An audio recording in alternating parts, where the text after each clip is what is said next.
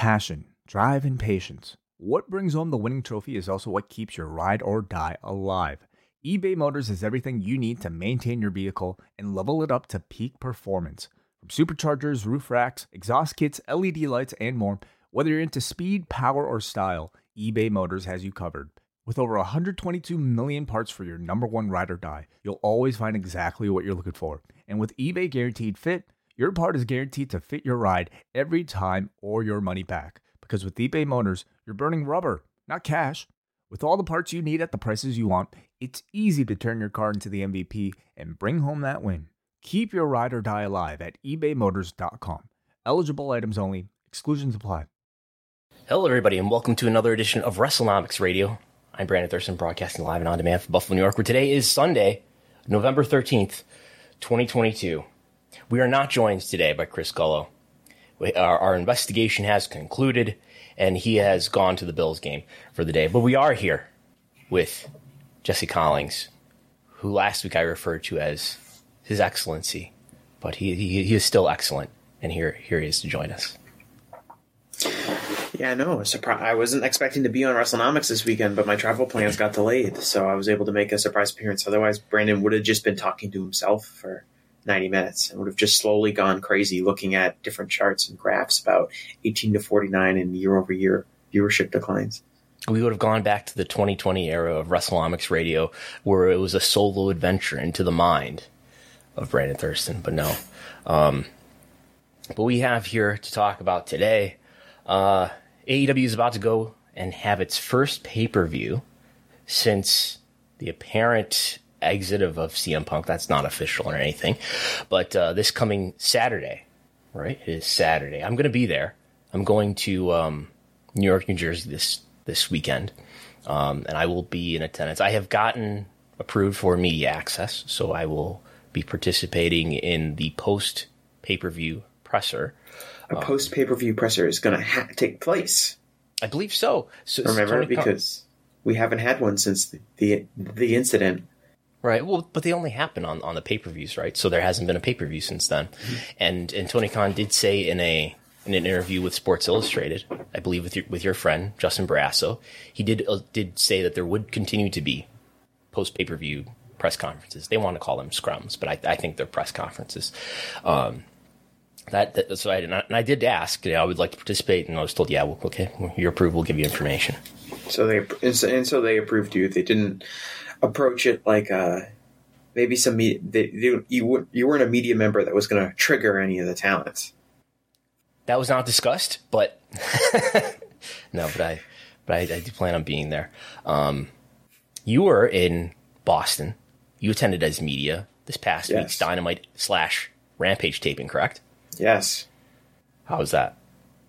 It was good. It was. I thought, it's funny. It's so hard for me to evaluate the shows, like the actual quality of the shows while I'm there, because I enjoyed the shows, both Dynamite and Rampage. Thought they were both good wrestling shows. I'm sure people watching at home enjoyed them, but it's always hard for me to figure out like how much of it is a live experience versus how much of it is the viewer at home.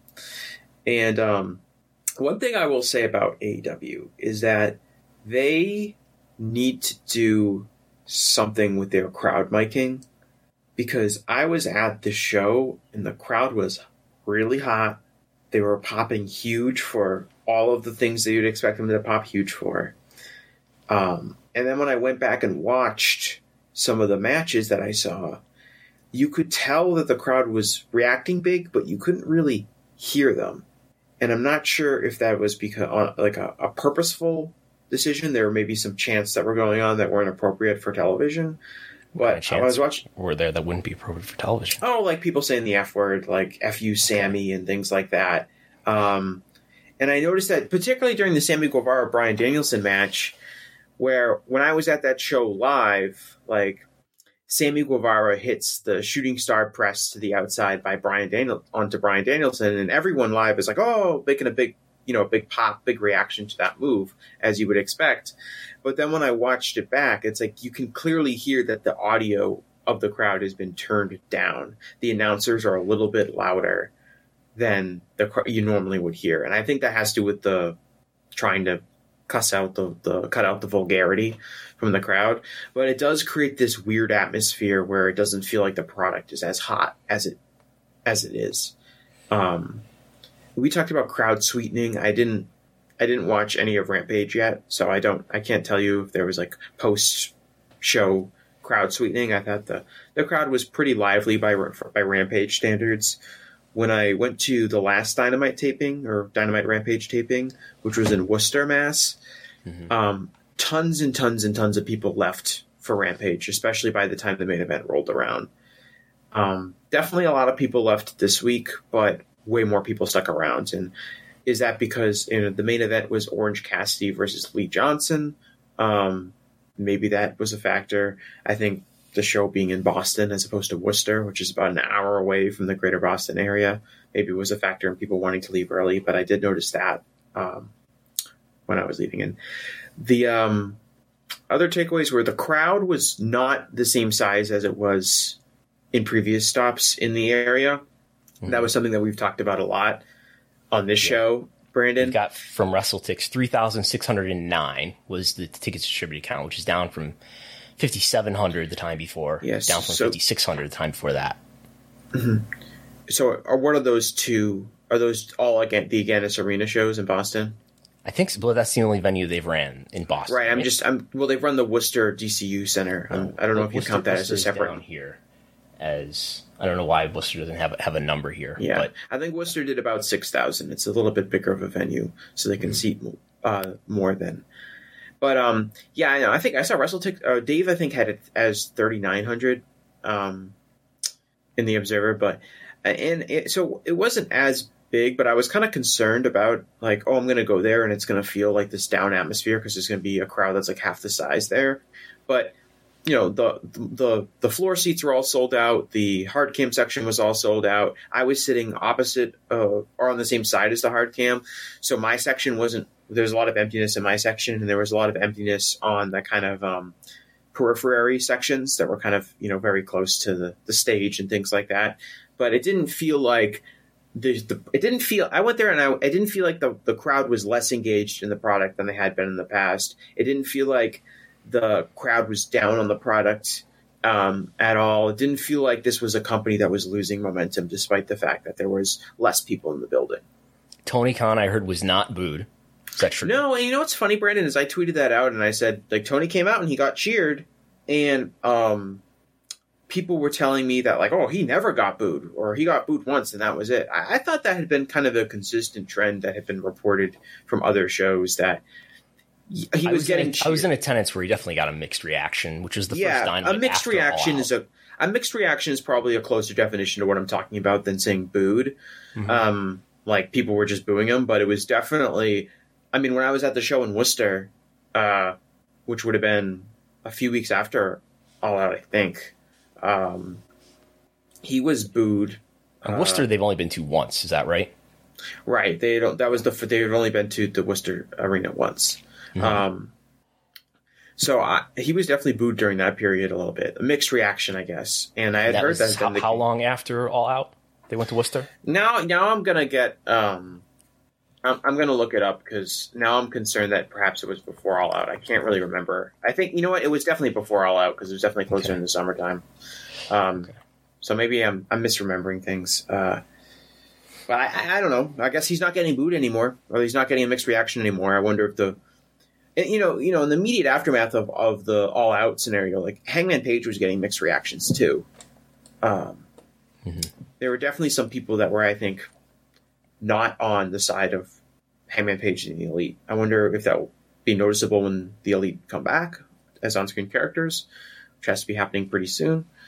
One other note is that in the post Dynamite show, Tony Khan came out and he said that, as he always does, he probably does this everywhere. He put over Boston huge. He put over the crowd. He said that we're one of the best crowds that they have, and we had the best Rampage crowd he's ever seen before. Which I don't know how he's quantifying that. Everyone is the best one.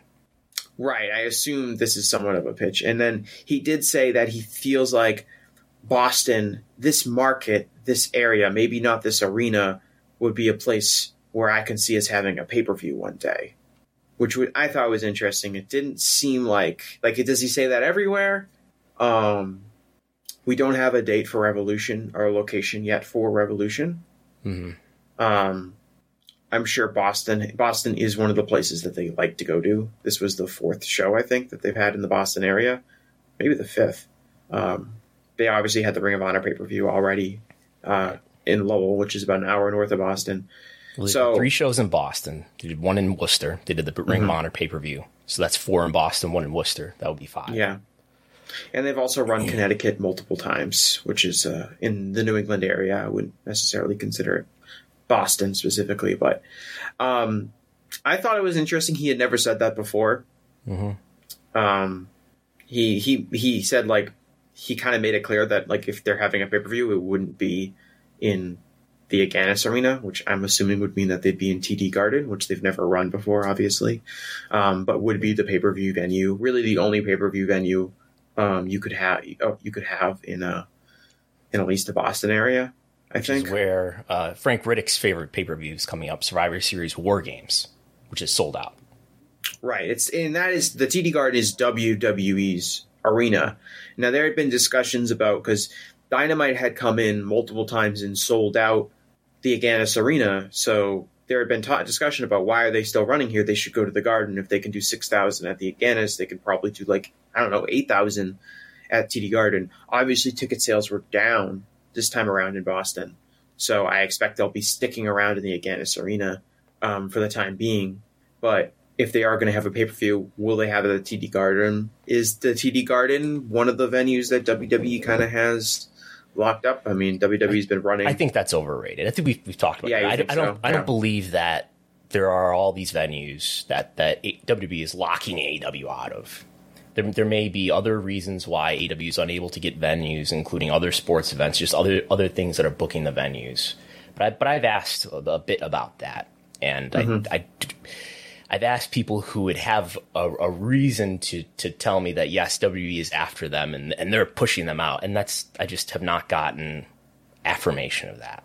Right. We do know things like the Madison Square Garden story with New Japan Pro Wrestling and Ring of Honor and the attempts that were made to block that show from happening, and how Sinclair Broadcasting had to basically lawyer up to kind of make sure that the show still went on. But outside of that, I mean, I just think it's interesting. I mean, WWE's owned that arena for, if you go back to its predecessor, the Boston Garden proper, WWE's been running there since the 1950s, since the company was first founded, really. So it'll be interesting. Go ahead. Do you know? What do you think? This is somewhat. This is not directly related, but I think it's kind of going under the radar. Is that AEW is running Rupp Arena in Louisville or Lexington, Kentucky, and that is, I think, the biggest venue, the biggest arena in America, as far as just like a traditional arena setting. That's where Duke plays, right? It's where the University of Kentucky plays. University of Kentucky. Okay. Yeah, it's a massive venue, in a not particularly massive market. Like Lexington, Kentucky is not New York City, but it would probably seat I don't know I don't know what their stage is set up going to be, but for basketball it seats I think 22,000 fans or something like that. It's bigger than the United Center based on seating alignment at least. The United Center I imagine probably has more suites, but I thought that was a really interesting choice. I don't know how many people they're going to be able to put in that building. That is July 25th is the date for Rupp Arena in Lexington, Kentucky. WrestleTix, as of last count, which was on the 11th, so 2 days ago from where we're talking, the chat is shaking their damn head at me suggesting that that's where Duke plays. Well, Duke is in North Carolina. I was thinking something college basketball, but anyway. Yes, you were on the right track. Yes, as of 2 days ago, 2,446 tickets out. They have scaled it for only double that at this moment. So, and this show is in January. Did I say July? January 25th. January 25th. One of those months to begin with. And that total would not be seen as problematic or unusual in any way, shape, or form if they were running a normal size venue for them. If they had 2,500 out basically from first day sales. But we're talking about a massive, massive building. I just thought it was a really interesting choice. It's shades of TNA running at the Alamo Dome, or something like that. So a brief look that we have on the screen here for people watching on YouTube. A look at market-to-market comparisons. We'll talk about this in a while later about WWE. But this is all of AEW's Dynamite / Rampage taping. So no pay-per-views here, no solo Rampage or solo Battle of the Belts venue dates here. So just we're at the point where now it's well over a year since the return to touring. I think this is all return to touring stuff, but the tickets distributed counts, this data all from WrestleTix, most of these are diminishing returns. Most of these are down, with the exception, I think, only of Pittsburgh here and Independence, Missouri, which is just outside of St. Louis. Most of these most recent dates that they've run are at lower attendances than the date that they ran prior. These entries where we just have blanks are, I believe, cities where they've only been to once. So attendances are down compared to where they were last time they went to these given markets. We can debate about whether that's due to the hotness of the product, or is that just due to the novelty of going to those towns for the first time and now going to those towns for the second or third time. Probably both of those things weigh in. But Full Gear is this coming Saturday. Main event, Jon Moxley, MJF for the title. This will be the first pay-per-view since what we presume is the end of the CM Punk era. I was just looking at the tickets out for that event at the Prudential Center, and that is at over 10,000. So they've got, WrestleTix has got, let's see here, on the 19th. WrestleTix has it at 10,494 as of, that's a fairly old count from the 6th.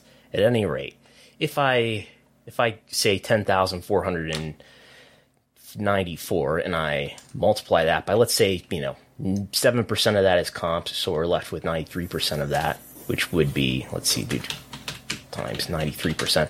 Let's say that's 9,700 paid. Average ticket price, let's say $75. That would be under $1 million gate.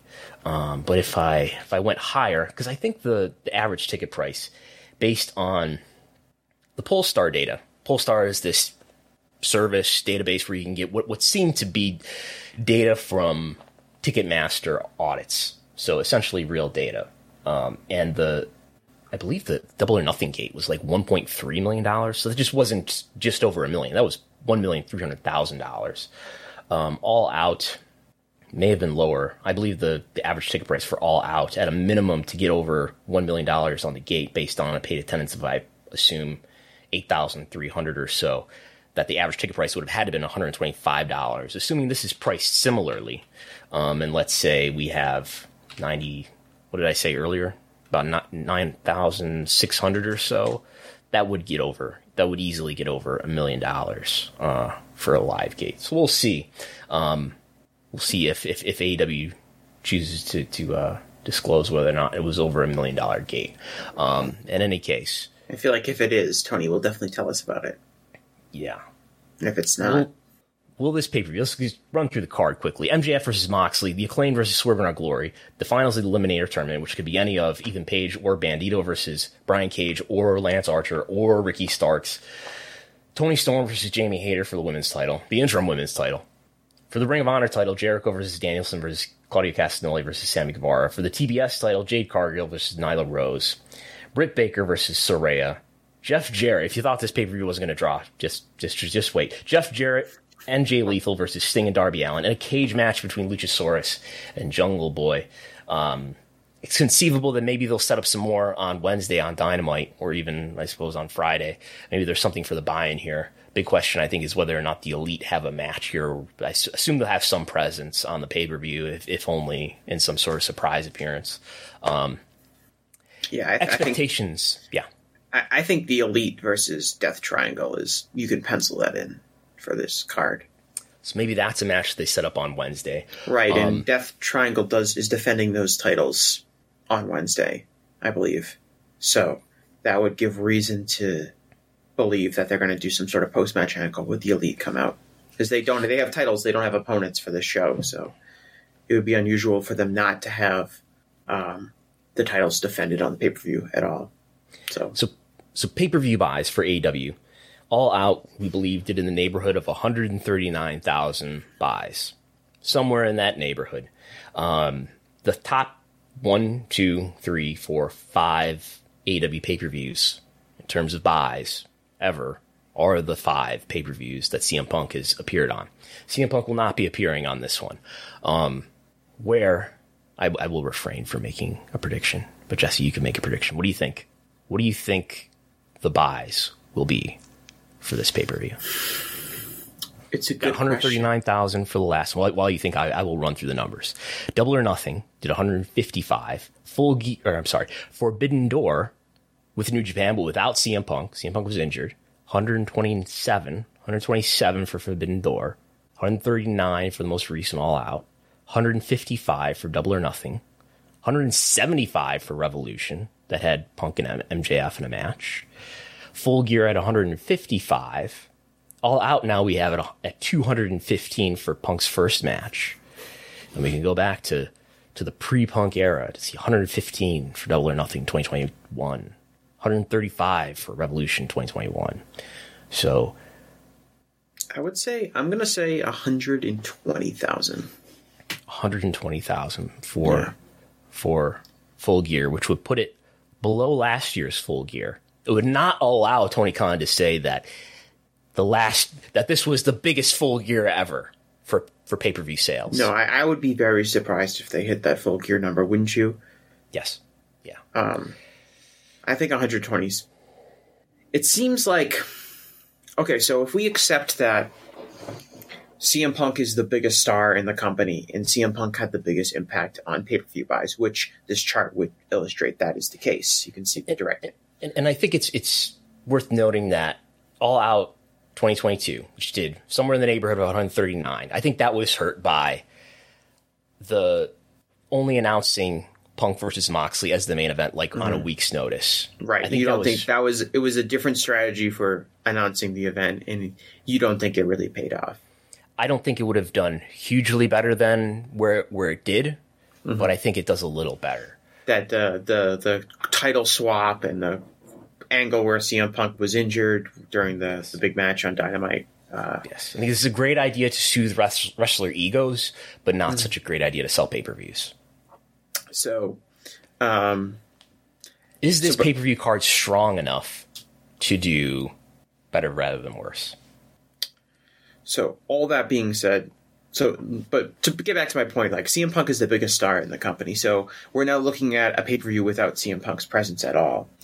On the show, it's probably going to do less. Now, you can look at the thing that's giving me a little bit of pause is how good the Forbidden Door show did, despite the fact that it didn't have CM Punk on the show. It still did a very competitive number. You kind of look at Forbidden Door as a good over-under for success or failure. Now, Forbidden Door was kind of a first-time show. It was the New Japan AEW show. There's no New Japan here. You probably got some fans who... There's Jeff Jarrett, though. You probably got some fans who were not regular AEW watchers, but were really big New Japan fans, either currently or in the recent past, that bought that show. I don't know how sizable that audience really is, but gotta consider we have the GFW fans, though, that might take interest in this one. People who have their Global Force Gold are getting ready to cash in some of it to purchase this pay-per-view. Yes. So I would think that's kind of like I would think that some ways 127 would be their floor, but I also feel like if they do 120,000, that's a pretty good. That would be, I would consider that a success. But it will be an interesting test. It will be a major test of, I think, the allure of MJF as a true drawing card, a true guy who really moves business if he's in a prominent spot on the card. I think everyone expects him to be that in wrestling, but it's extremely difficult. You can be incredibly talented, which he is, but it's extremely difficult to become and be seen as the kind of star that sells things. We only have I have had a handful of them really over the last 15 years. And all of them, to an extent, have been aided by WWE's kind of mass appeal as a wrestling promotion. It might be difficult for MJF to hit that level, and it will be very interesting, for me at least, to see if he can prove, like, MJF. I think most people think MJF is going to win the world title, and is that something that can pop a pay-per-view number? I think MJF and Moxley are a good main event, a strong main event for this. Even if you add the Elite versus Death Triangle, I think the rest of this card is not super strong. I was just thinking about sort of anticipating what maybe the critical response to this show will be. I think a lot of these matches I could see not being great matches. So we'll see. Some of these matches, like I guess Luchasaurus and Jungle Boy, it's like, oh, that could be an awesome match, but it could be just okay. In the standard for an AEW pay-per-view is really high. I think a lot of times AEW pay-per-views are often judged by how good the worst matches on the show end up being. I think if there's a period where you have like 2 or 3 matches in a row where the crowd might be dead or it feels like the talent is under-delivering to an extent, I think that can sour people on the show, even if you have like a great opener and a great main event, which in most cases is good enough for any other promotion. The standard's extremely high with AEW pay-per-views. And I think the reception of these events is pretty important, considering, for one thing, they're still in the pay-per-view business, unlike WWE, and just whether or not the show is amazing and whether or not it's okay or good is a big difference towards shaping the reputation of the quality that the consumer comes to expect from an AEW pay-per-view. Whereas if you're WWE, it's going to be on streaming and there isn't that much invested by the consumer, as opposed to pay-per-view. If it's bought legitimately, you're investing probably $50, at least in the US you are. So there's so few of them. So not just that aspect, but there's only 4 of them a year. There's not 12 of them a year.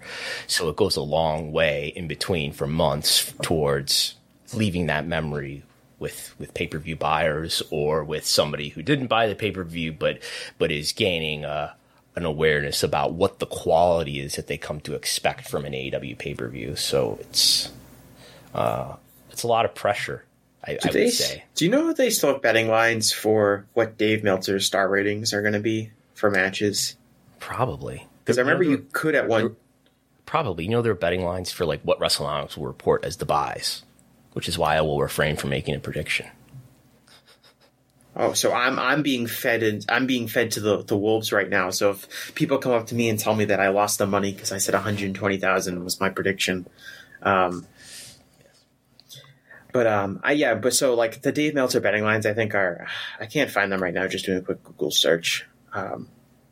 If someone can find them and you link it in the chat, I'll talk about them more. But I think you look at this card right now, it doesn't have, like if we're gonna say, if we're just gonna use it as a baseline, like an AEW pay-per-view on average needs to have like 4-star or greater matches at least to be considered good, which is an extremely high baseline to hit. Do we have confidence in this card having those matches? I would say in a lot of ways you would, MJF versus Jon Moxley, I think people will assume will be very good. The Acclaimed versus Swerve in Our Glory, I think they have done, they've had very good matches in the past, including on the most recent pay-per-view. This will be the 3rd match. Is there still juice in that one to make it feel special or different? Not sure. That Eliminator match, we don't know what the finals are going to be, so it's hard to really say what the expectation is. Tony Storm versus Jamie Hayter, I think, is an interesting match because Jamie Hayter has become pretty over from the crowd, and I think that the crowd that will be at Full Gear will be really into her, which I think... It's a match that has already happened fairly recently, isn't it? Tony Storm versus Jamie Hayter? Yeah. Not for the title. Okay. I'm sure they might have wrestled. They've certainly wrestled in tag matches and things like that. Okay. Jericho versus Danielson versus Claudio versus Sammy Guevara. It's hard to really say because it's a 4-way match. It could be like a super spectacular match. It could be like feel a little disappointing. Jade Cargill versus Nyla Rose, I imagine will be short.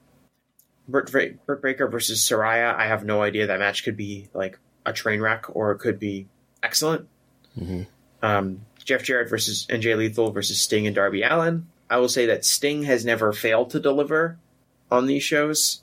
So I would, on paper, I would be skeptical of that match, but as far as results go, Sting has never, I think, disappointed on pay-per-view. The cage match, who knows? Again, there's a lot of lack of certainty, I feel like, in matches that you can pencil in as being extremely good. The only ones I can say with confidence that I can say are definitely going to be very good matches are the main event and then hopefully the 6-man tag match that gets added. Everything else to me could end up being a little bit disappointing potentially. Yeah, I feel like this is a weaker card than a usual pay-per-view card for AEW. Moving on to news related to the Warner Brothers Discovery World and Combat Sports World. I will read this report from Post Wrestling by John Pollock. Dana White's Power Slap has secured a television deal to begin in 2023. At a press conference at Radio City Music Hall in New York, Dana White announced that the league has secured a television deal with TBS for an 8-episode series to begin airing in January. The episodes will be 1 hour in length. It comes weeks after the events were sanctioned by the Nevada State Athletic Commission. The series will focus on various personalities and establish world rankings at its conclusion. Dana White said he began to take interest in online slap videos. This is what Dana White's doing in his spare time in 2017, and reached out to Lorenzo and Frank Fertitta as well as Craig Pilligan, who was part of the launch of Ultimate Fighter. White said there will be weight classes and rules and hopes that other states will follow Nevada. So I think this is significant to wrestling because this is something combat sports related, certainly, and it's getting a TV deal on TBS. First of all, don't call it slap fighting. They handed out a glossary with very Vince McMahon-esque directions about what words that you should and shouldn't use to refer to this field of endeavor. Don't call it slap fighting. Power slap. But I'm sure this is an opportunity that Ring of Honor, that Tony Khan would really like to have for Ring of Honor. Although this does sound like it's going to be a reality show, right? Much like The Ultimate Fighter. But where's Ring of Honor's TV deal? And I could very much see this being a lead-in, or Dynamite providing the lead-in for Power Slap, perhaps on Wednesday nights at 10. I don't know if this is something that I would want to be associated with if I was wrestling. Have you seen this sport? Do you know what this is about? Yes, it's people stand there and slap each other as hard as they can, basically, and you can't block it. You can't. There's penalties against flinching. If you flinch, it's a penalty. I read that in the rules that they published. I think you have to have your hands probably on the table or something like that, and you just slap each other until somebody gets knocked out, basically. Yeah. Maybe this is how people felt about MMA when it first started to become a that's what Dana implies in the press release. Yes, but people just don't understand. We just need to make this. We're going to make this a real sport, like we did with MMA. And I was reading this, I was like, man, I don't really understand the television industry, because I look at this and I was like, there's no way this is successful. I'm kind of surprised that TBS would want to have this, but maybe they're certainly okay with blading, so they're okay with some. I find it interesting that Dana White is going down this Merv Griffin route, where he'll just kind of put his name on something combat sports related, and it can find its way into television or maybe one day syndication. Do you know who Merv Griffin is? Yes, the Wheel of Fortune guy, right? Yes, he's credited with being the inventor of Wheel of Fortune and Jeopardy. But later in his, even now I'm sure it's syndicated in other places, but there were always these various shows that were Merv Griffin's, crossword challenge and Merv Griffin's this, and there were all these other less successful syndicated game shows, but they put Merv Griffin's name on it, so it would be associated with a level of quality. And I can see Dana White's Power Slap. No one would care about Power Slap, but because Dana White is attached to it, people are more likely to view it as a potential success. Maybe he's right. I don't know. It just, when I read about it, I was like, there's no way people are going to watch this. It sounds weird, but I think this is a data point for Ring of Honor. It doesn't tell us something super clear, I think. But this is clearly, especially if it ends up on Wednesday night at 10, which would make a lot of sense. It's a time slot that it would make a lot of sense to put it at. To think that, I could see TV executives thinking that, hey, look, AEW Dynamite's audience might be, a good match for people slapping the shit out of each other. But it points to, that I imagine Tony has talked to Warner Brothers Discovery people about putting Ring of Honor somewhere. Certainly, I strongly believe that he has, putting it somewhere, whether it's on TBS, whether it's on HBO Max. And they haven't picked it up yet, but they picked this up. And I think that tells you something, at least, about their interest in Ring of Honor. Maybe Ring of Honor will still end up somewhere, maybe on a streaming service. Tony Khan has hinted at that. I don't know how meaningful that is. But I think it tells you something about how much interest there is from Warner Brothers Discovery in more wrestling from the world of Tony Khan. By the way, if you want to put a super chat in, you can feel free to. I haven't plugged that yet. Feel free to put a super chat for your question or comment, and we will answer it as we go, or if not, as we go by the end. All that said, we've got some comments here, or at least a story from Fightful. Fightful reported earlier this week that a Warner Brothers Discovery source, who is a longtime employee of the company, told Fightful they'd be shocked if AEW wasn't offered a renewal and significant increase in rights fees for AEW's U.S. live rights deal, which Fightful believes, expires at the end of 2024. We believe AEW could finalize new U.S. deals in mid-2023. Oh, this is actually me writing. It's not Fightful. This is Fightful's story and Fightful's source, but this is my summary of it when I say we. WrestleNomics believes that the deal expires in 2024 and that they may finalize new deals in the middle of next year, maybe just after W finalizes their deal sometime in the middle of next year. So there's some reassurance. I understand there's a new wave of doubt about the U.S. TV rights market. Heard Rich Greenfield talking about that earlier this week, about whether or not, say, the NBA may or may not get an increase. Some doubt about whether the NBA will get a TV rights increase. I know there's people out there listening who think the sports rights bubble is about to burst any day now. It has never burst. If it's going to burst, it's a 40-year bubble. That's something like that. A multi-decade bubble that's been growing and growing and has never really burst. But here's a WBD source saying that they believe AEW will get an offer at an increase. Not just an offer, but an offer at an increase. Who knows what the quality of that source's knowledge is, but there's that. I think AEW is especially likely to get an increase of some kind. Now I'm talking about the difference between an increase and an equal value deal or a downgrade value deal. I think AEW is especially likely to get an increase just because they're a newer property and they were given a deal that, yes, was an upgrade in 2020 from their ad revenue share deal that they got in the first place, but it was still a fairly low deal just because of the newness of AEW. If you compare the viewers per hour that they're providing compared to WWE, they have a much lower deal in terms of the money that they're getting paid for it.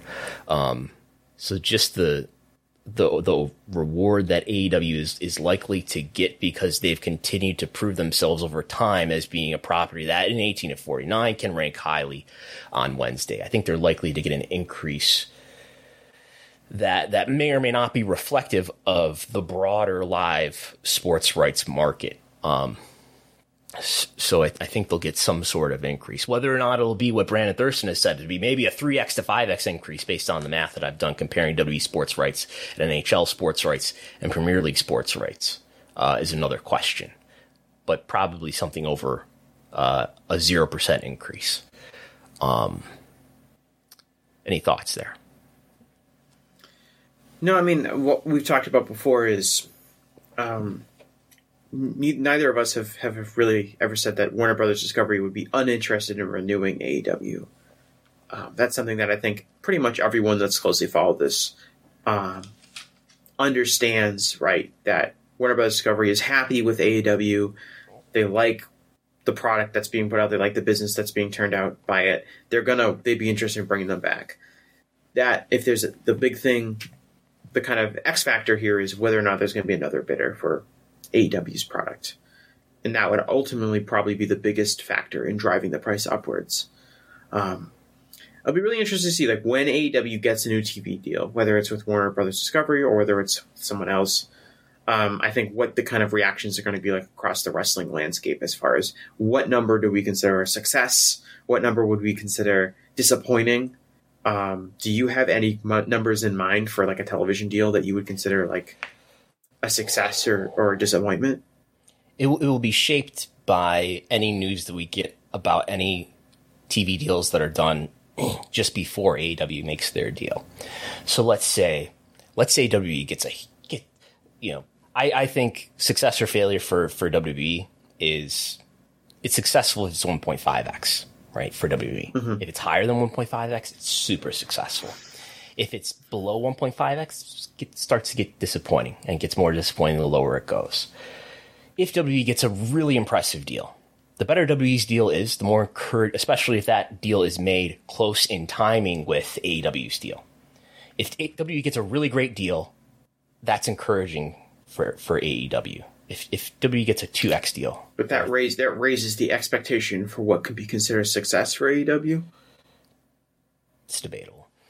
Because and it's one of those things like what do we talk when we talk about okay they're going to get a new TV deal, AEW is going to get a new deal with Warner Brothers Discovery when their current deal is up. If you're talking about the wrestling media world, I think the wrestling media world has no great frame of reference in general for assessing. Right, but even it's going to be reverse engineered into one's inclinations in the first place. Right, but I wonder like. Just in general, what does Tony Khan internally view as success or failure? AEW is not like WWE. They are not a publicly traded company. They do not need to hit these big set goals to satisfy stockbrokers. I would think, like at a minimum, that AEW is a business that wants to be profitable. It may or may not be profitable now. If it's profitable, it's a slim margin, and I think. At a minimum, before we talk about the goals that we may have set or envisioned for ourselves, they want to make a deal that's going to make this company profitable and sustainable over time so they can continue investing in it and continue improving and continuing growing the popularity and the financial success of AEW. I would think that they want some deal that's at least going to sustain that. So let's assume that they're not profitable now by a modest margin. They're losing a little bit of money, let's say. Hypothetical. Then they probably want at least a pretty sizable increase, 50% increase, 100% increase, which would be a 2x increase, something like that can make the company sustainable and allow it to continue to grow in all the ways that it would want to grow, including maybe investing in higher quality assets, investing in more employees and things like that. So something like that. I don't know, 1.5 to 2x. I would say if we start to get below 1.5, I'm ending up making a benchmark that's the same for AEW as it is for WWE. I guess that if it's not a 50% increase over what they have currently, then maybe that starts to get into the realm of disappointment. That said, even if they get only a modest increase, I'm sure there's a way to financially plan that would allow them to be. I'm not sure, but there's probably a way that they could financially plan, though it still allow them to be profitable, even with a modest increase over the current deal, which is, by the way, $44 million average annual value. Times 1.5x would be $66 million average annual value. We have a couple super chats related to this. Do you want to do those now, or do you want to say them today? Yeah, sure. Jesse has the power today. I don't. I'm clicking on them. You don't? No. Did you accept your powers? Which one do you want to do first? The Tim B? I might not have done it. Tim B first? We can do the Tim B one. And then we'll do MJ from MJ. Tim B says, if you were TK/WBD, would you prefer short-term or long-term deal? And is AAV higher the longer the term? I would think so. Just basic economics, right? Not basic economics. Basic economics is that the longer you're asking somebody to make a commitment, the more they're going to be paid. Jesse has left. Jesse has left the building. Maybe he'll be back. I would prefer. I think the deal's probably going to be 4 or 5 years, but he's back. He has returned. I had to select my powers. Okay. Would you prefer a short or longer term deal? I think AEW is going to prefer something that's at least 3 years or so. I think it's going to be at least that long, about 3 years, and probably longer than that, 5. I mean, WWE and Rogers in Canada have a 10-year deal that's coming to an end soon. So that's sort of the ceiling on how long these deals could be. I think NFL has some super long deal with their partners as well. I don't think they would want a shorter term deal if you're AEW because of the uncertainty maybe around that is passing us in this moment. That I don't really buy, but the uncertainty, there's enough uncertainty around the future value of live sports rights that I would like to be locked in for at least a few years. So at least we can get through this recession and this transformation of traditional TV to streaming a little bit more, so that I'm locked in and guaranteed, and I can make some solid financial plans for a number of years going forward, and then we can reassess what the value of these sports rights are after that. I would prefer longer term. It seems like with most of the sports rights deals that have come up over the last few years, every time they've come up, it's kind of been like, oh, it's a good time. It's been seen as, oh, it's a good time for these deals to come up. It doesn't seem like oh, your deals came up in 2020. The bubble's about to burst. Right. There's no real. It seems like every time your deal comes up, it's a great time to renegotiate. The bubble has been about to burst 5 or 6 years. For every year that I've been covering pro wrestling business, the bubble has been on the verge of bursting. It is still, and now today, 2022, it's still on the verge of bursting. The cable bundle is about to totally unwind and come apart. That has been the case every year that I've been covering this stuff. It is about to fall through the roof, or through the ceiling, rather. I think, do you believe in general that there will be a seismic transition between cable and streaming that will eventually have a major, major, major effect on these TV rights? No, I'm skeptical. I think the media companies, the content companies, whether they have to get swallowed up by bigger players, which I don't think will come until much later. But anyway, I think streaming will eventually and gradually, and it already has, become more and more expensive for consumers. And that'll be a bargain that's played out between those streaming services and the consumers. And I think consumers will kick and scream, just like they kick and scream about their cable bills. But it's a bargain between the consumer and the content provider. And I think what will happen is as that transformation, as that shift in consumer behavior continues to unwind and evolve from traditional to streaming, particularly over the next 3 to 4 years or so, where I think that the Nielsen gauge that we see every month, where that streaming percentage of the donut is going to become as big as the cable plus broadcast percentage of the donut, where streaming finally becomes as big on the donut as broadcast and cable. All that, all that being what it is, the most popular content, which is overwhelmingly live sports, is going to continue to be exceptionally valuable in that market. And no matter what pipe you're watching it from, whether it's through cable or satellite, whether it's through the internet, I think it's still going to maintain exceptional value. In the transition that we get from cable to streaming as the major players, going to be more gradual and gentler than maybe some people assume. And I think when you talk about a bubble bursting, right? We talk about this one day we wake up and just something has entirely collapsed. And there's tons of uncertainty everywhere about the future of things. But what we're seeing is a slow transition from cable and network television as the primary provider of entertainment and television to these streaming services. We're seeing that in the sports world. We're seeing leagues slowly move games off of cable or traditional television onto streaming. I think what we're going to see happen, and I think it's for many people, it's right in front of their faces. Like, I'm going to watch the Bills game in a couple hours. I'm not going to watch it on traditional TV. I'm going to watch it on Paramount Plus. I'm already watching that stuff on streaming. Mm-hmm. And I think as time goes on, Peacock and NBC, those NFL games I believe are similar. They're already on streaming. We're talking about them as if they're still only on traditional TV. I think that's. I think it's less like one's going to move over to the other one as much as like, okay, there's going to be dual distribution here so that these products can continue to reach the widest audience. Right, and we talked about this with like the Amazon Prime in the Thursday Night Football games and how they've been able to meet similar standards for which did its lowest audience ever to inject some counter narrative here. But they're hitting the 18 to 49 numbers similar to what they were when they were on traditional television. And what does that mean? Are people now more comfortable turning on their streaming services than they are turning on cable, if they even have cable?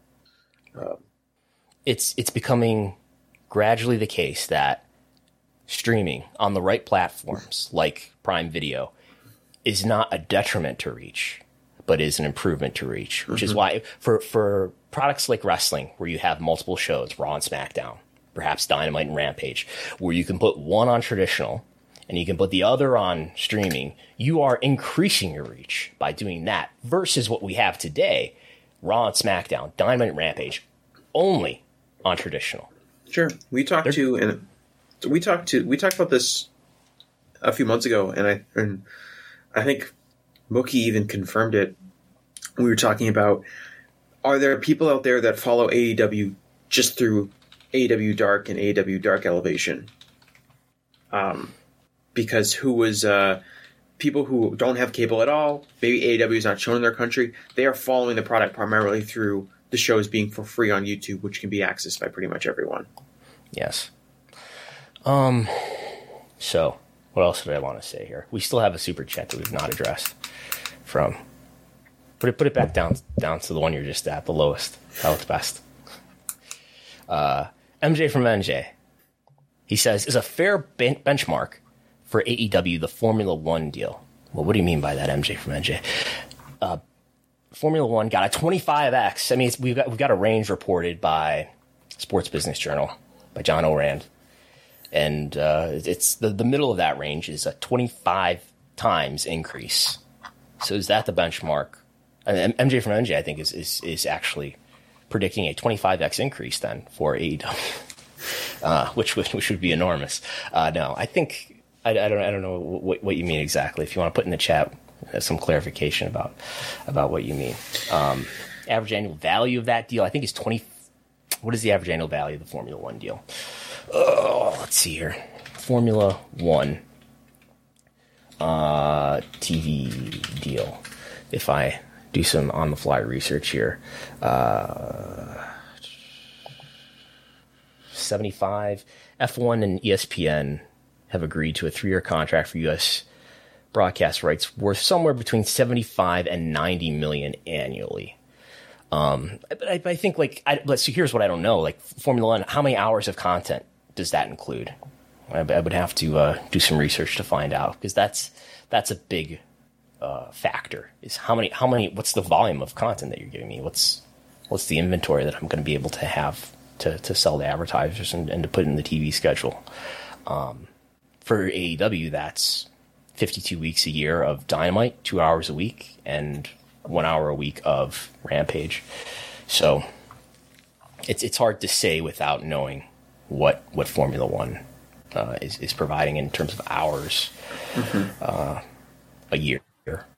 So I have a slide here to discuss Ring of Honor, and sort of along the lines of the question that is Ring of Honor watering down AEW's content and or brand.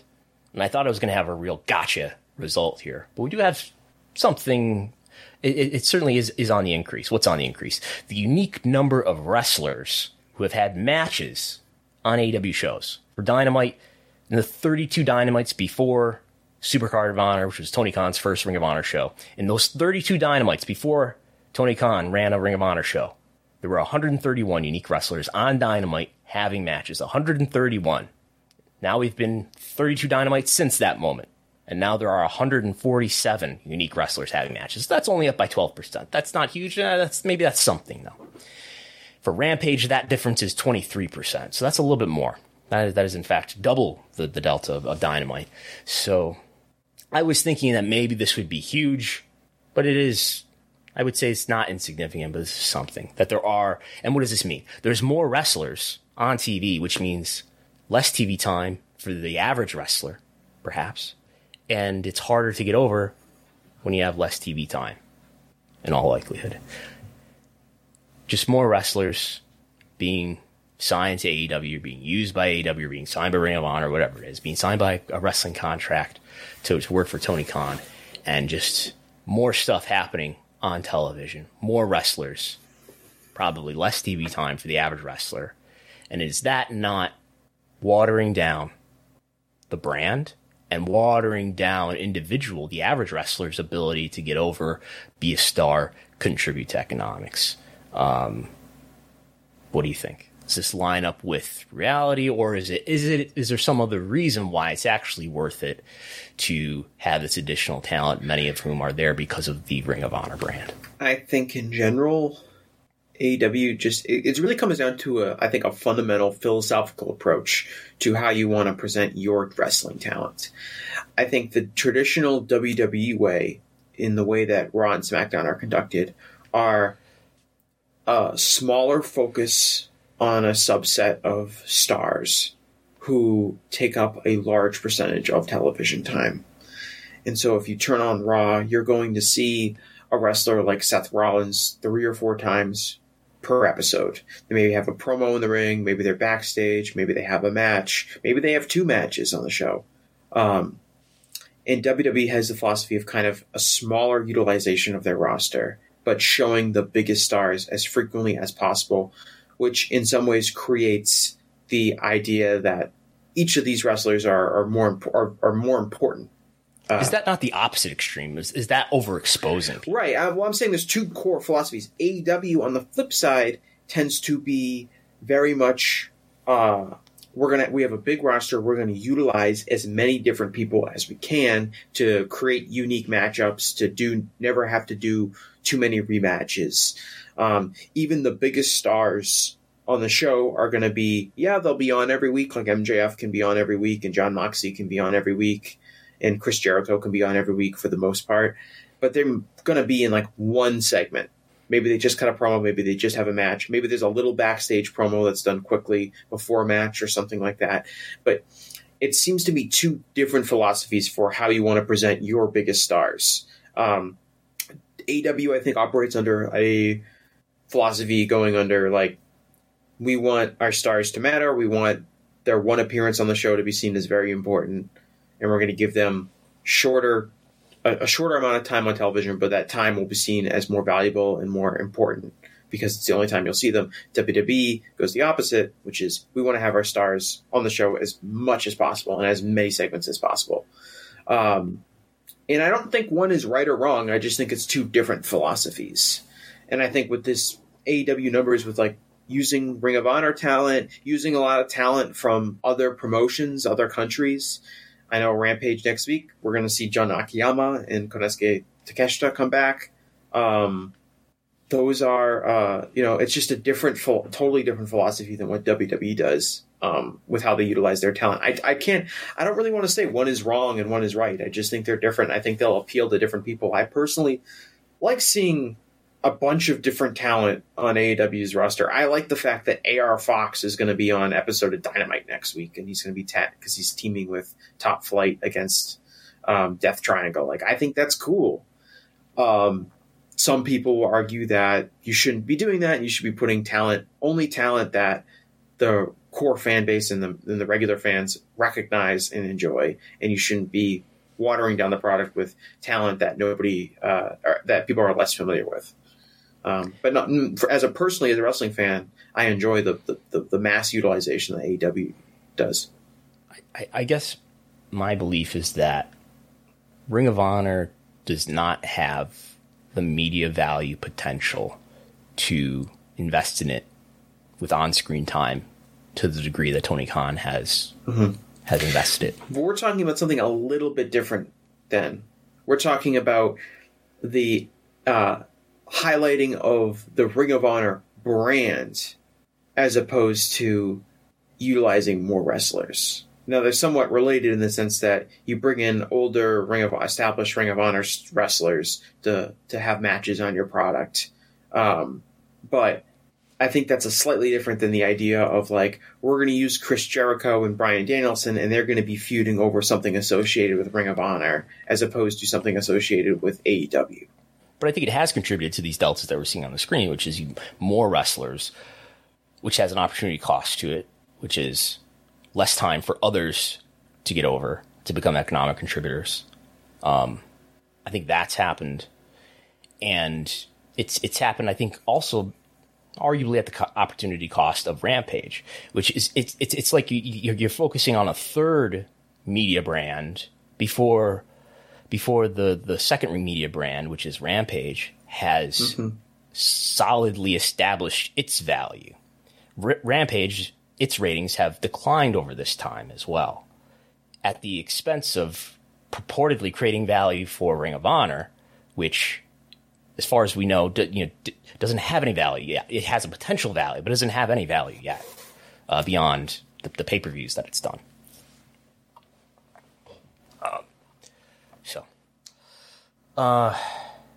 Before we move on further, and again, you can put your super chat in if you want. This is not in the slides, but I was thinking there's going to be a media call maybe Thursday or Friday with Tony Khan. There'll be post pay-per-view press conferences with Tony Khan and other talent.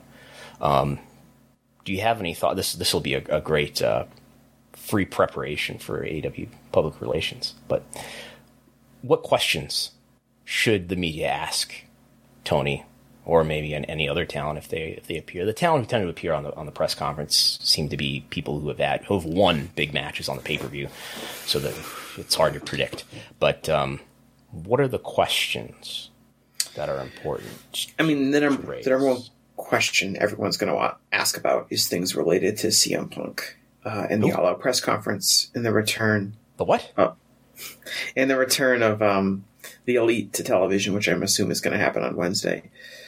And one of the interesting things about that is the media has the power, I guess, to force him to comment more if everyone just continually asks questions related to those things. How excited are you about this pay-per-view? Yeah. If one person asks about it and he says, I can't comment on it, the next person should ask about it. And the person after that, and the person after that.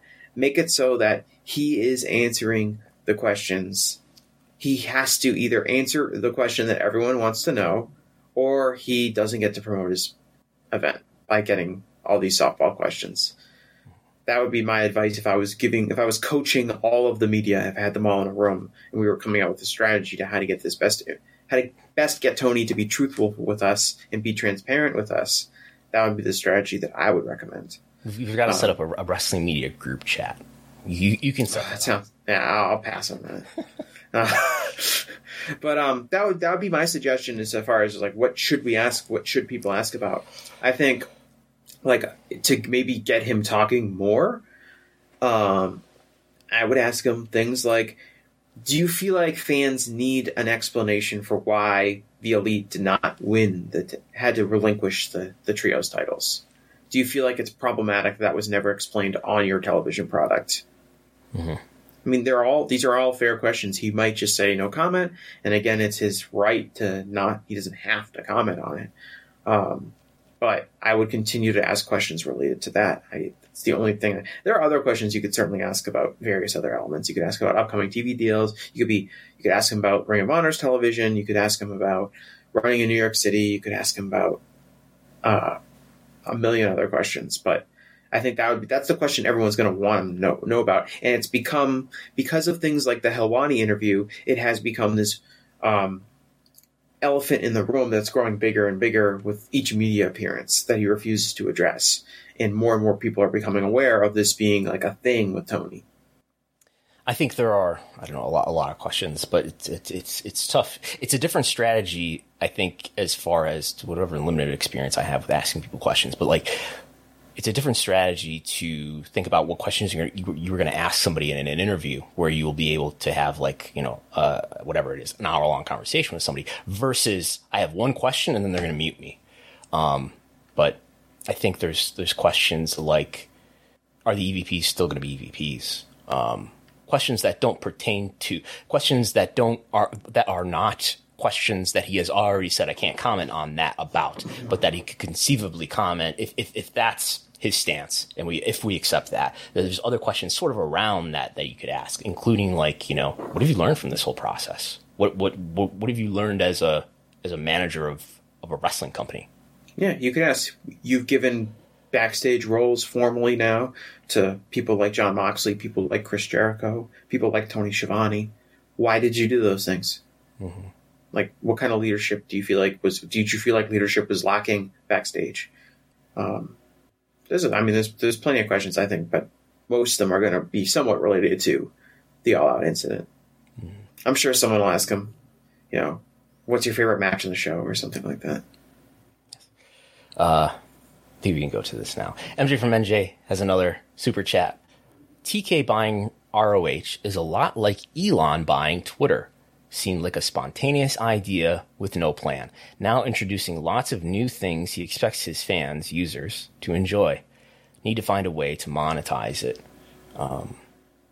Yes, Twitter. I think there was maybe more thought into Ring of Honor than Twitter for Elon, but I don't know. Maybe in some ways similar. There are elements to the Ring of Honor purchase, like the tape library, that we really haven't seen exploited by Tony. Ring of Honor at least has a value, the library, which addresses something that AEW lacks, which is just a video library with history to it. That could be sold as part of a streaming deal. And it at least has some synergy and cooperation with existing businesses that Tony Khan controls, as opposed to, I don't know how Twitter serves Tesla or SpaceX.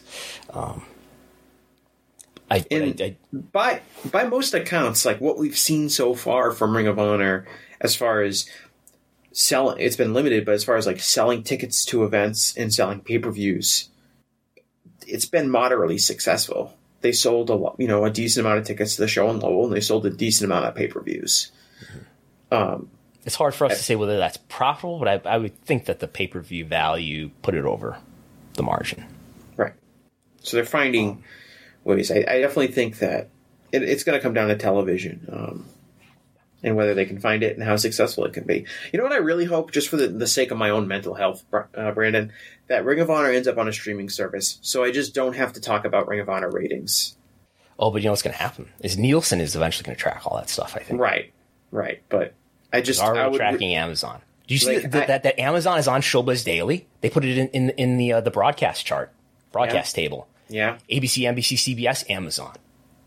On Thursdays, anyway. What's the suggestion? If I were advising Elon Musk, though, when a billionaire wants to do something that creates a product that addresses their very own specific preferences when they experience that product, then Elon Musk should have started a wrestling or bought a wrestling company rather than a social media platform. But anyway, it's not too late. What's a wrestling company that Elon could buy? All Japan Pro Wrestling. Maybe Billy wants to cash out. Now would be a time. Yeah. Yes. We should probably talk about that maybe in next week, or I won't be here next week. Go ahead, because I'm not going to talk about it. I don't have thoughts beyond. You want to talk about last night?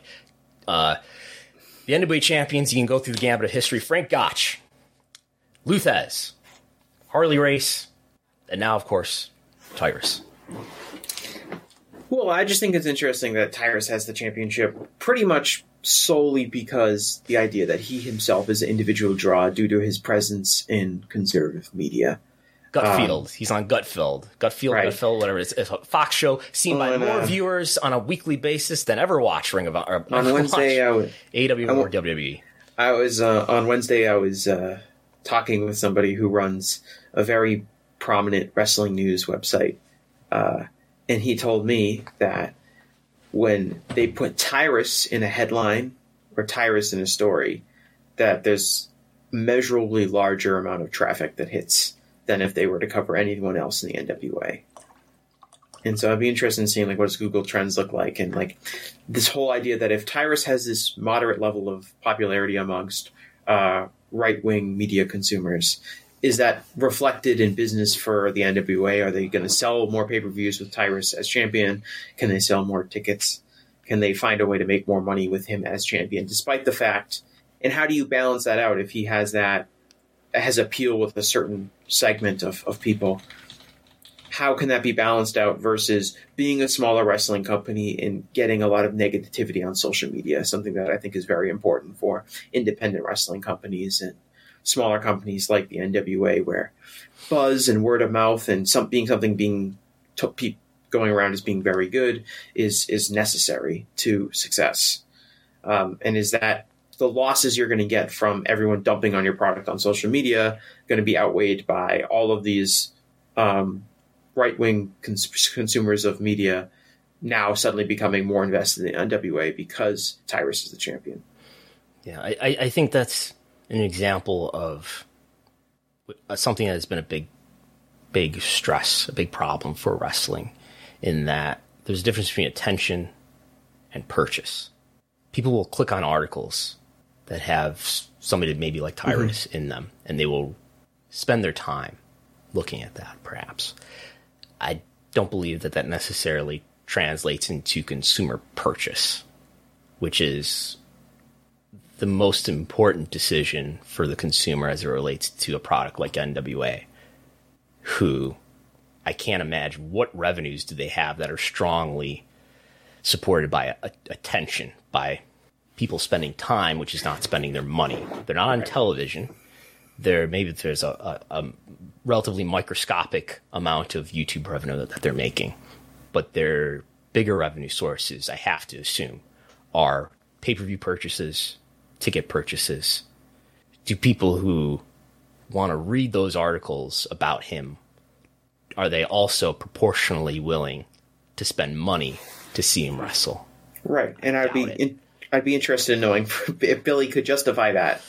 And if those gains are being made, are you losing fans? I mean, part of the Tyrus decision is also what's the cost of the negative reaction? And part of the Tyrus situation is that this is it comes at the end of a very tumultuous week for Billy Corgan's leadership of the NWA, and a lot of questions about the creative direction of that promotion.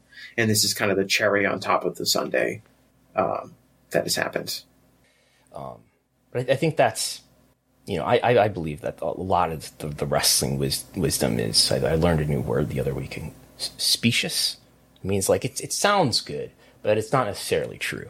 Like, the adage that I hear often when there's terrible angles that everybody talks about afterward, right? Well, at least it got you. The one thing you can definitely say is it got people talking. Or the what's the name of Eric Bischoff's first book? Controversy creates cash. Maybe some controversies do. Some controversies also damage your brand. Mm-hmm. And that doesn't create cash. That creates problems and losses. So I think there's some very important nuance to that story. And I think there's a lot of justification that's done about, well, it got people talking. Well, TNA did a lot of things that got people talking too, and they had to be bailed out. Anyway, we will give an update on the latest from the post Vince McMahon world. Here's some cage match ratings. I might have tweeted them by now, but I've refrained. I have made a conscious decision to not tweet about cage match ratings. I think there might be a WrestleNomics tweet with this slide in it this morning.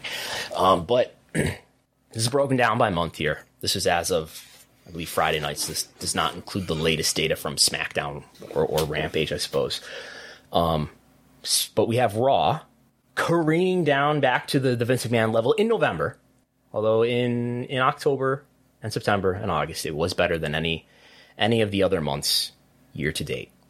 SmackDown is still up. In fact, it's, by the cage match voters' opinion, it is improving. It's up above a 7, whereas it was never in that territory in the Vince McMahon era. NXT is, in September and October, better. than it was in the pre-Triple H era. November, though, so far is more like the Vince era. And pay-per-views are, for the most part, on an average basis, better. In fact, I think we have a slide that better illustrates this.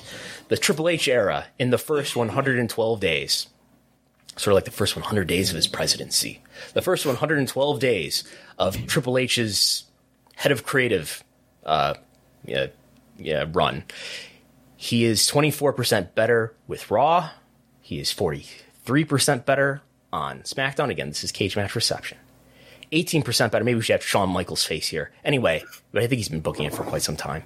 18% better with NXT and only 7% better on the main roster premium live events. But that's just marks on Cage Match. What about TV ratings? Now we'll look at this in a number of ways. But TV ratings in those first 112 days, Raw is up 4%, SmackDown is up 5%, NXT is up 13%. The demo is a similar story. But let's look at that. That's not fair. You got to look at it year over year. You got to look at year over year to compare what Vince did in these months, because TV ratings, especially in the case of Raw, we can all imagine, TV ratings year over year, you got to look at how Vince did against football versus how Triple H is doing against football. Let's look at it that way. Now, we're not just looking at football here. We're looking at the first 112 days, so July 22nd onward. And Raw's up 6%, SmackDown is up 7%. And I believe the demo is not as positive. The demo is more negative. It's even on Raw. Down 2% SmackDown. Down 20% NXT.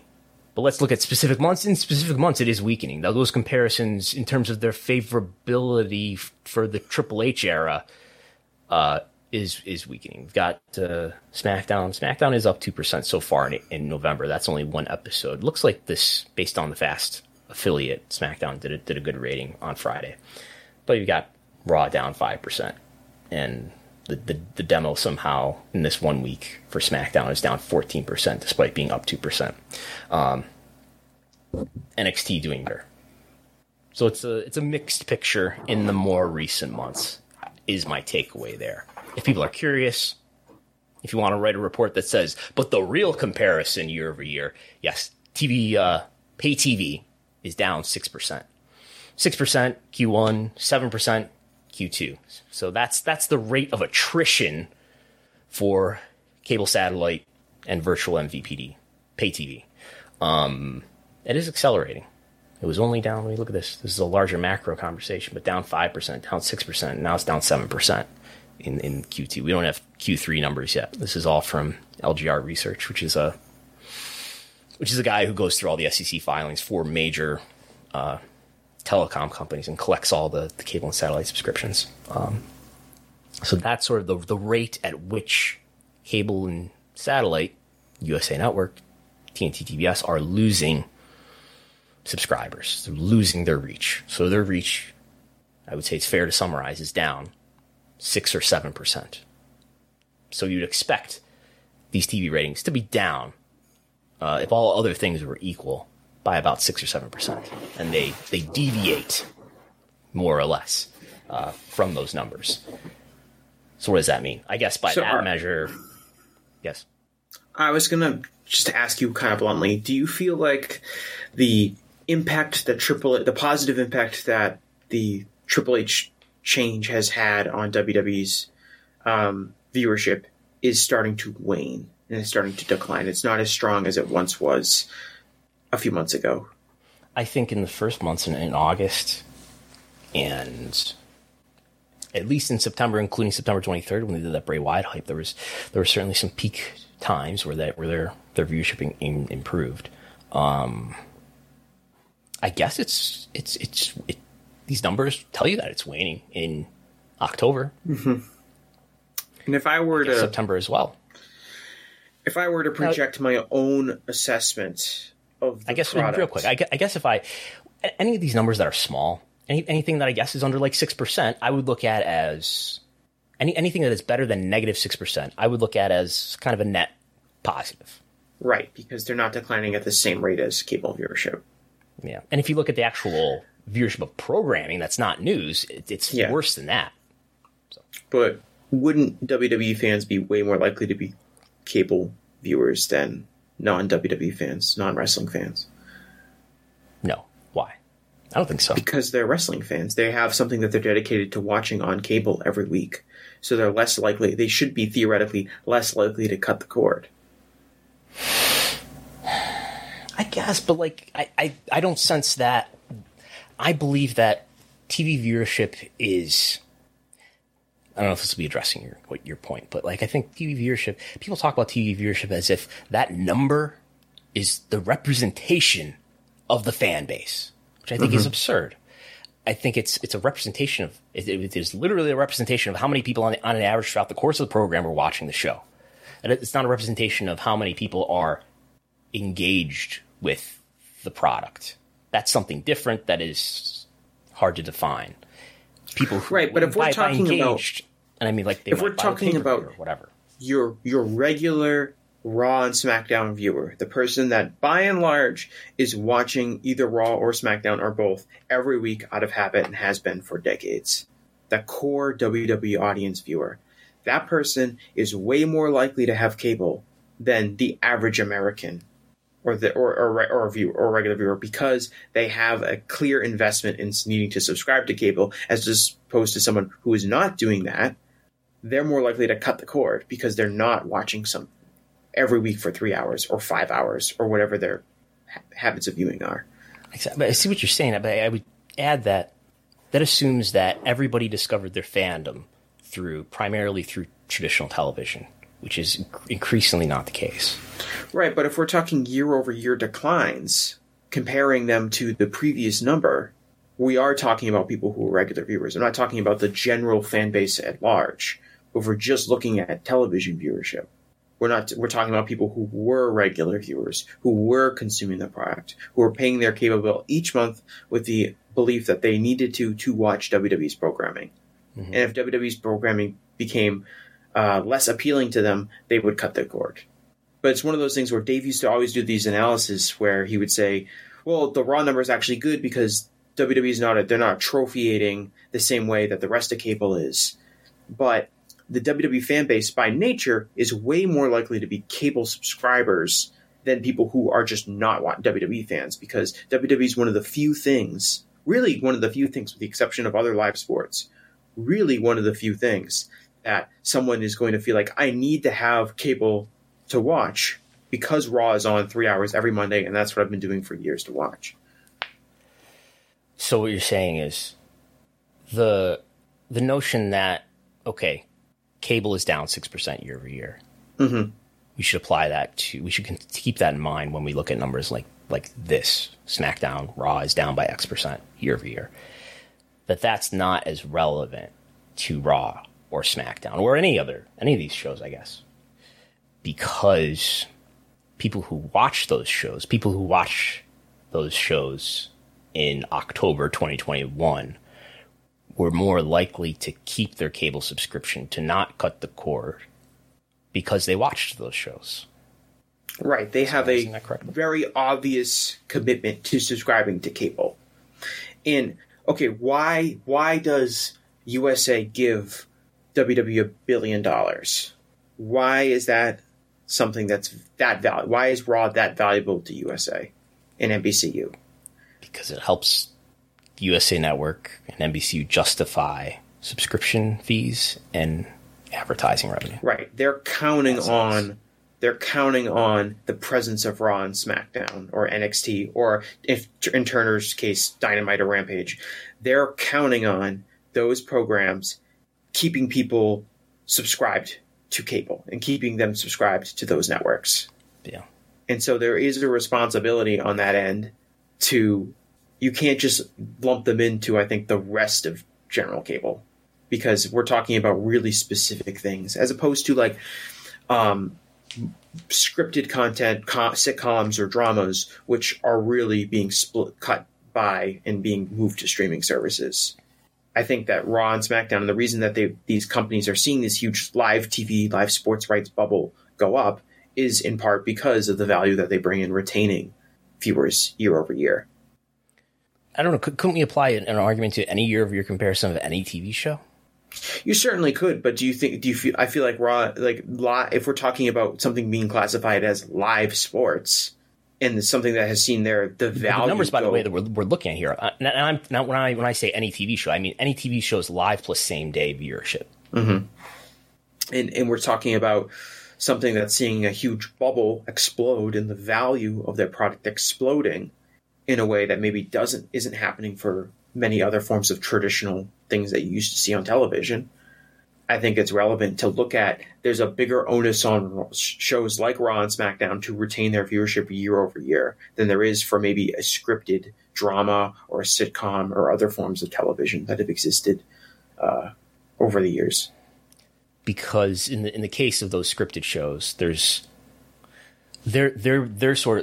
their consumption is being attacked from a different angle, more so than live sports, in that people may be watching it through other means, whether it's because that show is available to watch on some streaming service, video on demand, as opposed to this, right, which is mostly consumed live. And you can use that logic to look at other forms of television. You could say Turner is paying, or Warner Bros. Discovery is paying X amount of money to have reruns The Big Bang Theory, because they're counting on being the network that has Big Bang Theory reruns there on a weekday nights, helping out their, people are tuning in to see those things. And if their viewer interest in The Big Bang Theory reruns is down, you can hold them to the same standard, because it's like, we are making a sizable investment in putting you on the network to kind of keep things in track. I guess there's an idea that there's less agency that most network programmings have over retaining their viewership that wrestling does not have.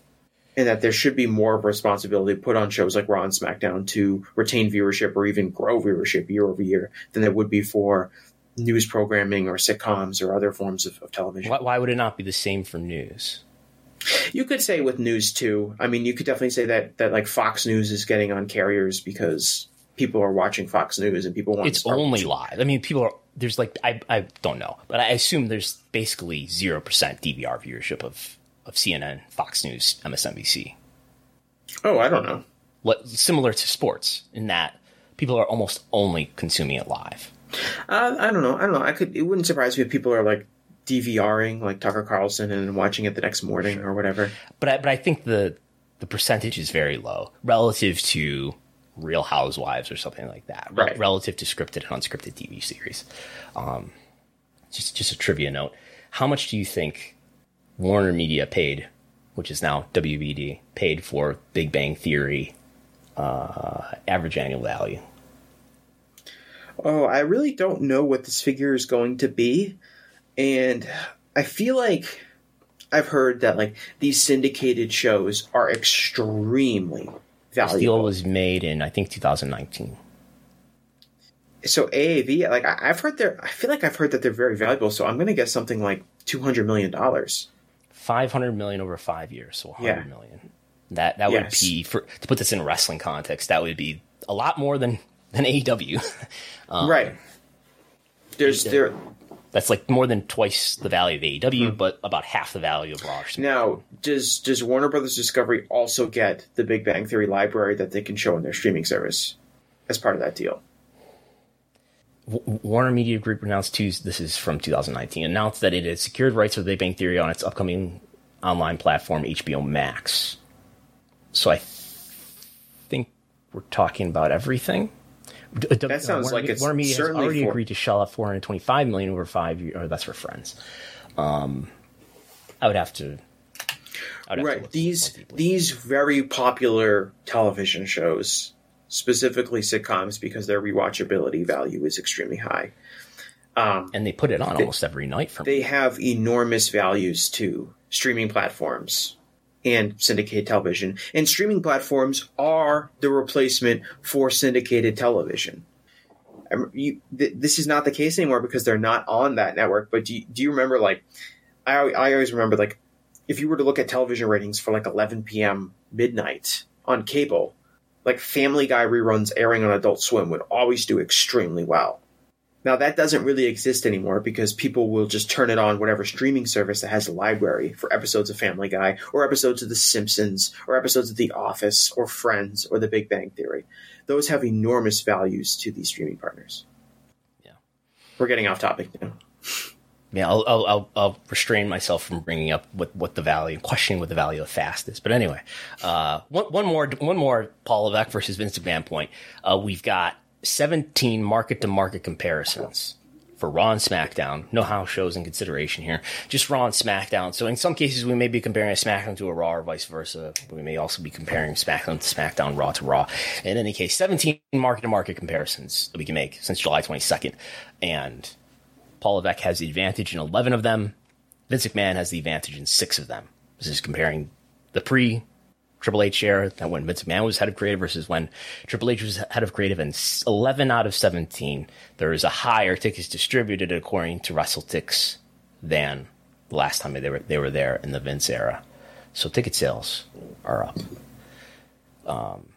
And we saw that like right after Triple H took over. WWE did a lot of very impressive, particularly SmackDown shows were doing very, very impressive numbers. You can see them on the chart. Things like the New York shows doing 13,000, the Madison Square Garden, like sell out right after Triple H took over. That was a massive show. The Boston show, which I don't think is on this chart, because was that are you considering that a Vince McMahon show? Like Boston. Kind of Vince McMahon's last appearance? I guess that still was because Triple H wasn't in charge yet. So the question is, have they done Boston Raw or SmackDown since? Right. So the first kind of show, like there was the Boston show where they put Vince McMahon on television. Thank you, Vince. Thank you, Vince. Right. I'm considering that was before July 22nd, though, I think. Yeah, so that's not being counted. But I remember that. So I remember that show did very, very well in attendance. But the New York shows, I remember the Madison Square Garden show right after that. This isn't including those shows, but WWE did really big business, I think, in August or September, running in Western Canada. They had huge shows, I think, at Edmonton and Winnipeg. Right. There's no market. I think we're starting to see that kind of cool off a little bit, but you're definitely seeing big movement for WWE shows in the Triple H era from attendance perspective. I think we should raise the question. Is this waning in more recent times? So the most recent markets that they hit for Raw and SmackDown are Indianapolis, Wilkes-Barre, Dallas, St. Louis. And where are those on this chart? Wilkes-Barre was down. Mm-hmm. Indianapolis was huge. Up. Yeah, by a lot. By like 4,000. Do you know if that's a Raw to SmackDown comparison? It was a SmackDown this past Friday. It would take me too long to look it up. And Dallas and St. Louis. Dallas down. St. Louis not on here. So St. Louis is not a market-to-market comparison that we can make. Charlotte is down. That was the Raw before that. Toledo up. Oklahoma City up. I'm just going in reverse chronological order here. New Orleans up. So there's a couple down, but some up. But it doesn't seem like it doesn't seem like the Vince McMahon advantage examples are disproportionately nearer in time. So just to clarify, the Indianapolis gap is a Raw on, looks like February 14th. And then most recently the SmackDown that was in Indianapolis 2 days ago. Mm-hmm. And SmackDown has started to draw better than Raw, I think, for a number of reasons. The first being that SmackDown has way bigger stars. And secondly, it's on Friday, which is a traditionally better show to draw fans to at a live event for obvious reasons. So not a fair comparison. It obscures the fact. I could tell by the gap being almost, double what they had drawn that it was probably a SmackDown Raw. But if to get back to, like, to me, if I use my personal assessment of the product to then project to justify the trends that we're seeing here, which is always a dangerous task. So it's just my brace for Bray Wyatt assassination. I'm ready. It has nothing to do with Bray Wyatt. But it's Roman Reigns disrespect incoming. To me, the shows are not hugely different under Triple H than they were under Vince McMahon. There are some changes you can point to, but by and large, the shows feel relatively similar to they did under the Vince McMahon era. I think that when Triple H first took over, there was a huge surge of optimism that the product was going to be significantly different. And the cage match ratings can kind of reflect that early on. But I think over time, we are seeing a slow kind of reversion back to the same Raw and SmackDown from a quality standpoint. And what we're not seeing is, and we're starting to see that reflected in maybe interest reverting back to the Vince McMahon levels. Okay. All right. Do I have more things to talk about here? Oh, let's get to before I go on this adventure here.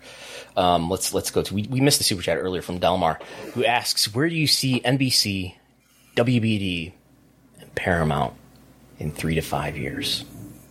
That is the question. These are the traditional players who don't have particularly strong streaming platforms.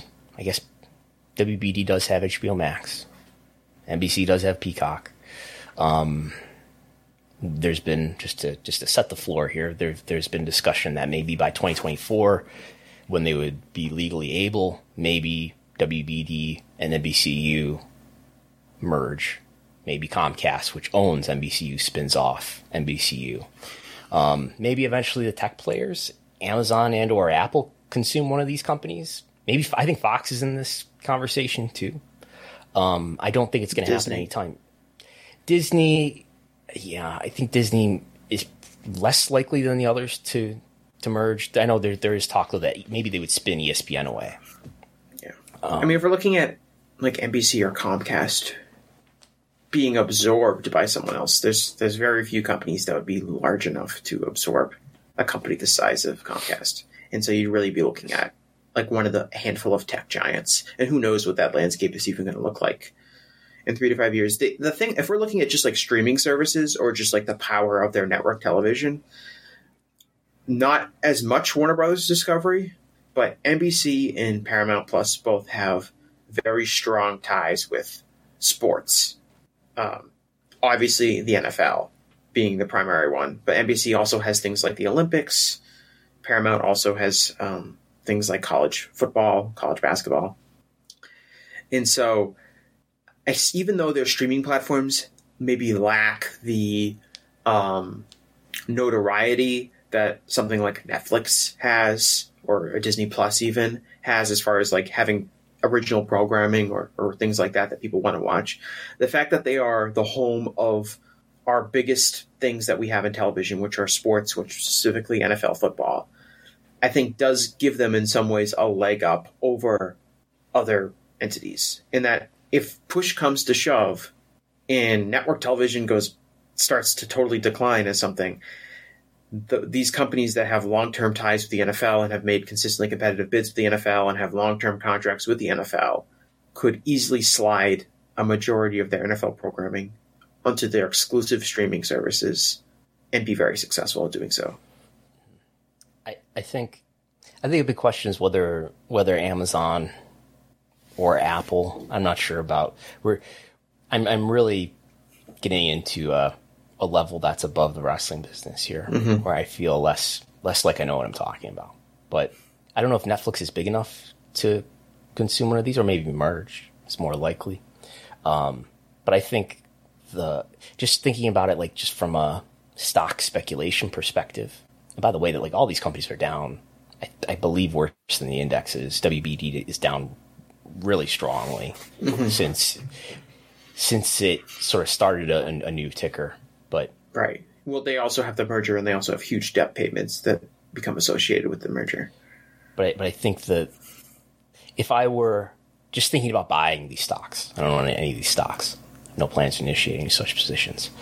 But I would not want to buy these stocks right now because I think there's still, especially in this environment where everybody seems to believe there's a recession on the horizon, I would not want to buy these stocks because I think they're going to be cheaper later. So why acquire any of this now when I can probably, if I want to, buy it later? And there's not any urgency reason why it's in my advantage to own it now rather than later. And they are losing value, so just let them let them get skinnier, and maybe I'll buy them later for a lot less than it would cost to buy them now. But I do think consolidation among these players, and maybe including Fox, depending on what happens with News Corp, that these assets, these companies are going to end up being consolidated somewhat inevitably. Okay. Oh, there's more. There's another super chat from NJ, who asks, Brandon, as an Amazon investor, which I am, do you want them following Comcast or Viacom, which is Paramount, Comcast or Paramount's strategy? Do you want them? Do I want them following Comcast or Paramount's strategy and content, which is what? Which is what? What is their strategy in content? I don't know what you mean by that, MJ from NJ. Do you have any guesses, Jesse? No. Okay. If you want to add what you mean by that, MJ, we'll address it. But I think along these lines, I think there's an interesting question about whether or not Amazon is going to continue to occupy nights of the week. They've already established Thursday with the NFL, and I think WWE offers them some interesting options in terms of Monday or Friday, or anywhere if they want to put SmackDown anywhere. MJ says spend, develop streaming, take on the costs at the cost of the rest of the business you invested in. Spend. Well, they're already doing that. Like, they're losing money hand over fist on both Peacock and Paramount Plus. Mm-hmm. So they are spending a lot of money and using streaming as a loss leader, while their existing core content or their core business is still profitable. And what's Amazon doing? Is Amazon not doing the same thing? Am I supposed to believe that Amazon Prime Video is a profitable, isolated business? I highly doubt it. It's subsidized by a massive retail business, e-commerce business, web services business, which is what Amazon primarily is. And this is an investment that may pay off in the future, that can be subsidized and can afford to fail. Unlike those traditional players that Delmar brought up, that's what they are, content companies and distribution companies. So, okay. As I throw random super chats on the screen here, I'm debating whether to just wrap it up here. We'll save the Tokyo Dome discussion, which we kind of already did on Thursday anyway. Do you have any plugs, Jesse? What's the Tokyo Dome's? Okay, if you insist, we will. The Tokyo. Here's the Tokyo Dome exterior for people watching on YouTube. This is what the building looks like on the outside, and this is what it looks like on the inside. So everyone gets my joke now. This is the Sumo Hall on the inside. Saraya said that she wrestled in the Tokyo Dome this past Wednesday. She did correct herself on Twitter that she actually wrestled in the Sumo Hall. But it brought to mind for me. Let me look at all these relationships that WWE is forming with all these wrestling companies around Japan. Do you remember? This is probably something most people don't remember, but I knew Saraya's faux pas would not go unnoticed by the fans who would be impressed by Saraya saying that she wrestled in the Tokyo Dome would be the same. I sent you a screenshot of Cage Match as you were there in Boston. She thinks yes. Right. I sent first thing I did when she said that, I was live in attendance. This shows how big of a nerd I am. Is despite the fact that I was watching that promo, I whipped out my phone, went on Cage Match, found her profile, typed in Tokyo Dome to make sure that there was nothing on there, and then tweeted out that there was nothing from her appearance at Tokyo Dome. But the people who would be impressed by Saraya saying that would be the same people who would remember that she wasn't actually ever wrestling at the Tokyo Dome. Oh. I remember they were wrestling at Sumo Hall. This would have been do you remember the Brock Lesnar, the Beast in the East, the Brock Lesnar network special that they had from Sumo Hall? And I remember on that show, Michael Cole, I believe, Michael Cole said that Sumo Hall was the biggest arena in Japan. It was the biggest arena that they had in Japan. And of course, everyone on my snarky Twitter was like, oh, Michael Cole said this. That's not true. What about the Tokyo Dome? But it does show why Paige maybe have been confused, because she thought she wrestled at the biggest venue in Japan, which is the Tokyo Dome, or at least the biggest indoor venue of the Tokyo Dome. It actually might not even be the biggest indoor venue in Japan. It could be another one of the baseball domes. I mean, Budokan it can seat more. Right. If we're just talking about arenas, Budokan is bigger than Ryogoku Kokugan, the sumo hall. So Ryogoku Kokugan, yes. So, I thought it's funny. It's funny that she corrected herself. I would say there are other issues with that promo. This all brought to mind for me. As I joked, I can remember when Brock Lesnar wrestled Kofi Kingston in the sold out Tokyo Dome. But it brought to mind. I mean, look at what W is allowing Nakamura to do, and and look at what they're maybe going to allow Carl Anderson to do in New Japan to defend the never openweight title. And it brought to my comments that Nick Khan made on the earnings call a couple of weeks ago, talking about how when people go to our major live events, it makes it easier for us to sell our media rights. He mentioned in this conversation, mentioned the UK, which they've already done in the Cardiff show, but they mentioned Canada, the APAC regions, the Asia Pacific region, and Australia. These all make sense. It made me think about if you think about a wrestling company that brings people together, and maybe they could even finally have a 5-star match. And there's precedent for this. Think about the WWF Wrestling Summit in the Big Egg Tokyo Dome, where they brought together All Japan Pro Wrestling and New Japan Pro Wrestling in 1990. I don't know how the attendance did. I don't think the attendance did very well. But why not? Why couldn't it happen? This is merely speculation and sort of fun. We're just having fun here. But that maybe they could do a Tokyo Dome show, a major PLE. Brandon, who could forget the WWE Super World Sports mega shows in Japan? That's true. Hulk Hogan and Genichiro Tenryu teaming up. Hogan and Tenryu. When are they going to appear on the Wrestling Observer Newsletter Hall of Fame ballot as tag team? That's a tag team. They teamed on that show? Is that what happened? Yeah, they were. That was like the big selling point. But I don't think it's inconceivable. I don't know if WWE would do it, but I do think they could sell it to Tokyo Dome if they could cooperate with the likes of New Japan, Pro Wrestling Noah, Stardom, DDT, which is something I, at least thinking about it for a minute, I could see happening, especially considering these are big companies and they do have some cooperation at the moment with Noah, maybe some cooperation with New Japan. You could certainly see them being interested in Stardom.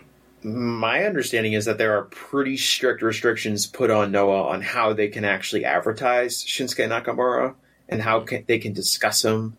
And I don't remember the specifics of it, but I believe Dave's reported on them about how they can say what instances they can say WWE, what instances they can't. I believe they can't really market him as a WWE star wrestling on their show. I don't know if the announcers will be able to say WWE, the words WWE. I don't know. Like, there are pretty strict restrictions on the promotion. So I don't know if it's like, if we're talking about like a Nick Khan grand scheme of getting the WWE brand onto these other shows, they have kind of a funny way of going about it if they're going to put the kibosh on how Noah can advertise a wrestler like Nakamura. And we have seen them in the past. We saw them use Kenta. Yes. They've allowed him to go back to Japan and wrestle on certain shows. And Marufuji's like 20-year anniversary. Right. And that Carl Anderson is going to presumably go back to Japan and drop the Never Openweight Championship. Sure. The integrity of the Never Openweight title, I think that's on the list of Nick Khan's priorities, perhaps. Yeah. So when honestly, I don't think Nick Khan cares at all about that stuff. I think that's a Triple H or maybe a Bruce Pritchard and other people in the company's call about how they should be representing the brand on other wrestling promotions. I don't think Nick Khan could care at all about Carl. Oh, Nick Khan's not going down there and saying Carl Anderson can't do a job to Hikuleo. Like that's Nick Khan might not know who Carl Anderson is for real. He probably knows. I think Nick Khan watches the show. I think he knows who he is, right. But don't go much further. But I don't think he really cares about that kind of thing. I think that's more of a Triple H or not, maybe other people working in the wrestling capacity of the company would say. But we've seen them like when they signed Samoa Joe to NXT a few years ago. Remember Samoa Joe, I believe, wrestled a Ring of Honor event after he had been signed by NXT because they have allowed people to appear on their show but also finish up their dates. Finish their bookings. That's been a long right thing, yeah. Triple H, you could have just said, why couldn't they wait for Carl Anderson to drop the title and then come in? That would defeat Triple H's main booking. That would get in the way of Triple H's main booking philosophy of needing to have a return every week in order to get people talking about what he's doing, as opposed to any storyline construction, which he's not doing. And so I think that's part of the challenge as well. And maybe we'll see more people coming in. But this, I don't know. We talked about this on Thursday. I think it's an interesting thought to think about. Like, if they're looking around the world to look at all these big international markets that they could maybe run a PLE in.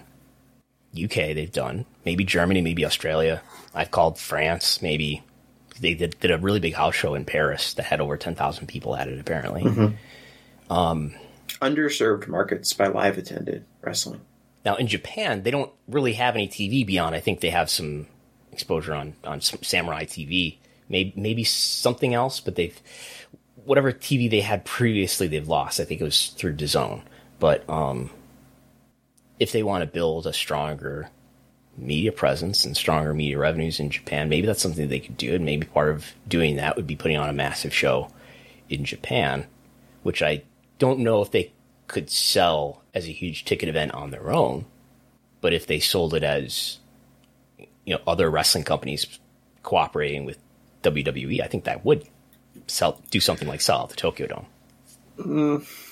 Perhaps it's Japan currently as a market for selling tickets to a live event is down pretty hard from where they were even a few years ago, and the pandemic has taken a big number on things like live attendance. So selling out the Tokyo Dome, I don't know if anyone could sell out. Would people be allowed to cheer? Is the bigger question. Not if they sold out the Tokyo Dome. Certainly not. Maybe if they were at half attendance. But at some point in the future. Anyway, I just wanted to reminisce about. We all remember when Vince McMahon taught Jushin Liger basically everything he knows and told him to go to the ring, and the classic between Mitsuharu Misawa and Bret Hart, Hulk Hogan and Stan Hansen. Of course, there's precedent for all this, and then in the time that Shohei Baba shook Vince McMahon's hand, and I think he quickly turned to stone after these incidents. But Bret Hart buries Misawa in his book too. What does he? Yeah. He's like, I had to wrestle the new Tiger Mask. This kid Misawa, he was no. Why am I forgetting the first one's name? What's the original Tiger Mask's first name? Satoru Sayama. Yeah, he's no Sayama. This new boy doesn't know how to work, so he wrote in his book. Okay. We have one more super chat before we go from Delmar. If these smaller media companies did consolidate, what happens to WWE and AEW? And are all those cable channels kept and controlled under one umbrella? AEW clearly goes out of business and goes under and goes away forever. No, if WBD and NBCU merge while those two wrestling companies are primarily on NBCU and WBD respectively, it could result in one of them finding a new home in the next round. I don't think it results in any sort of immediate throwing them off the network or anything stupid and dramatic like that. But it could result in let's say, a merged NBCU and WBD. It could result in AEW finding a new TV home after their then current deal expires, or it could just result in both of them coexisting in the same media ecosystem. Yeah, maybe we get valuable to the strategy of the networks that are using that content. We get AEW versus WWE Wrestle Summit in the Big Egg Dome in the Tokyo Dome. Could have a super show there. Yeah, Soldier Field or something. No, Tokyo Dome. Has to be the Tokyo Dome. So we're going to achieve 5 stars. Yes. Okay. We should go. Football's almost on. Do you want to plug anything, Jesse? No, just, follow me on Twitter at Jesse Collins for now. We'll see how long my Twitter profile lasts. Are you going to delete it? Are you're mad at Elon? I think it's for the best to, wean myself slowly off of Twitter. I'm probably on it way too much in general. And honestly, like the Elon Musk and kind of the short-in fruit that's gone on there is kind of like maybe a positive wake-up call and saying, you know what, you should be curbing your Twitter usage anyway.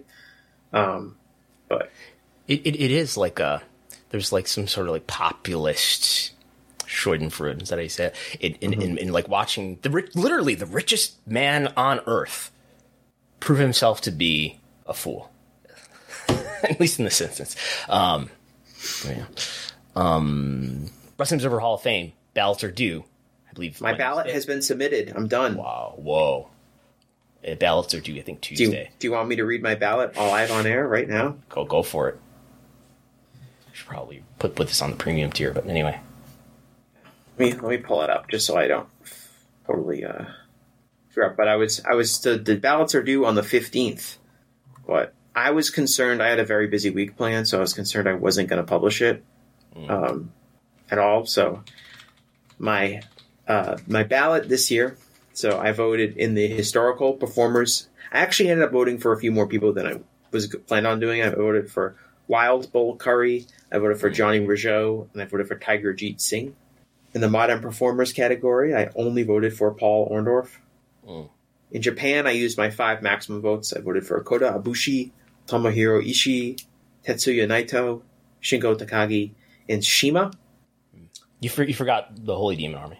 Yeah, I didn't vote for HDA. I didn't actually forget them. I just decided not to vote for them for other reasons. And then for the non-wrestlers, I voted for Bobby Bruns. I voted for Bobby Davis. I voted for Morris Siegel. I voted for George Scott. And I voted for Grand Wizard. And no lucha or other regions category. Do not vote in Mexico or rest of the world. Thankfully, because that would be a nightmare to go through all that research. Okay. I am tentatively voting for June Byers, maybe Wild Bull Curry. Doing some reading on him last night. CM Punk. I think that's it for US. I have compromised on my age. My age hesitancy, my age snobbery. Maybe Kota Ibushi, definitely Ishii, most likely Naito, no Takagi, no anybody else though.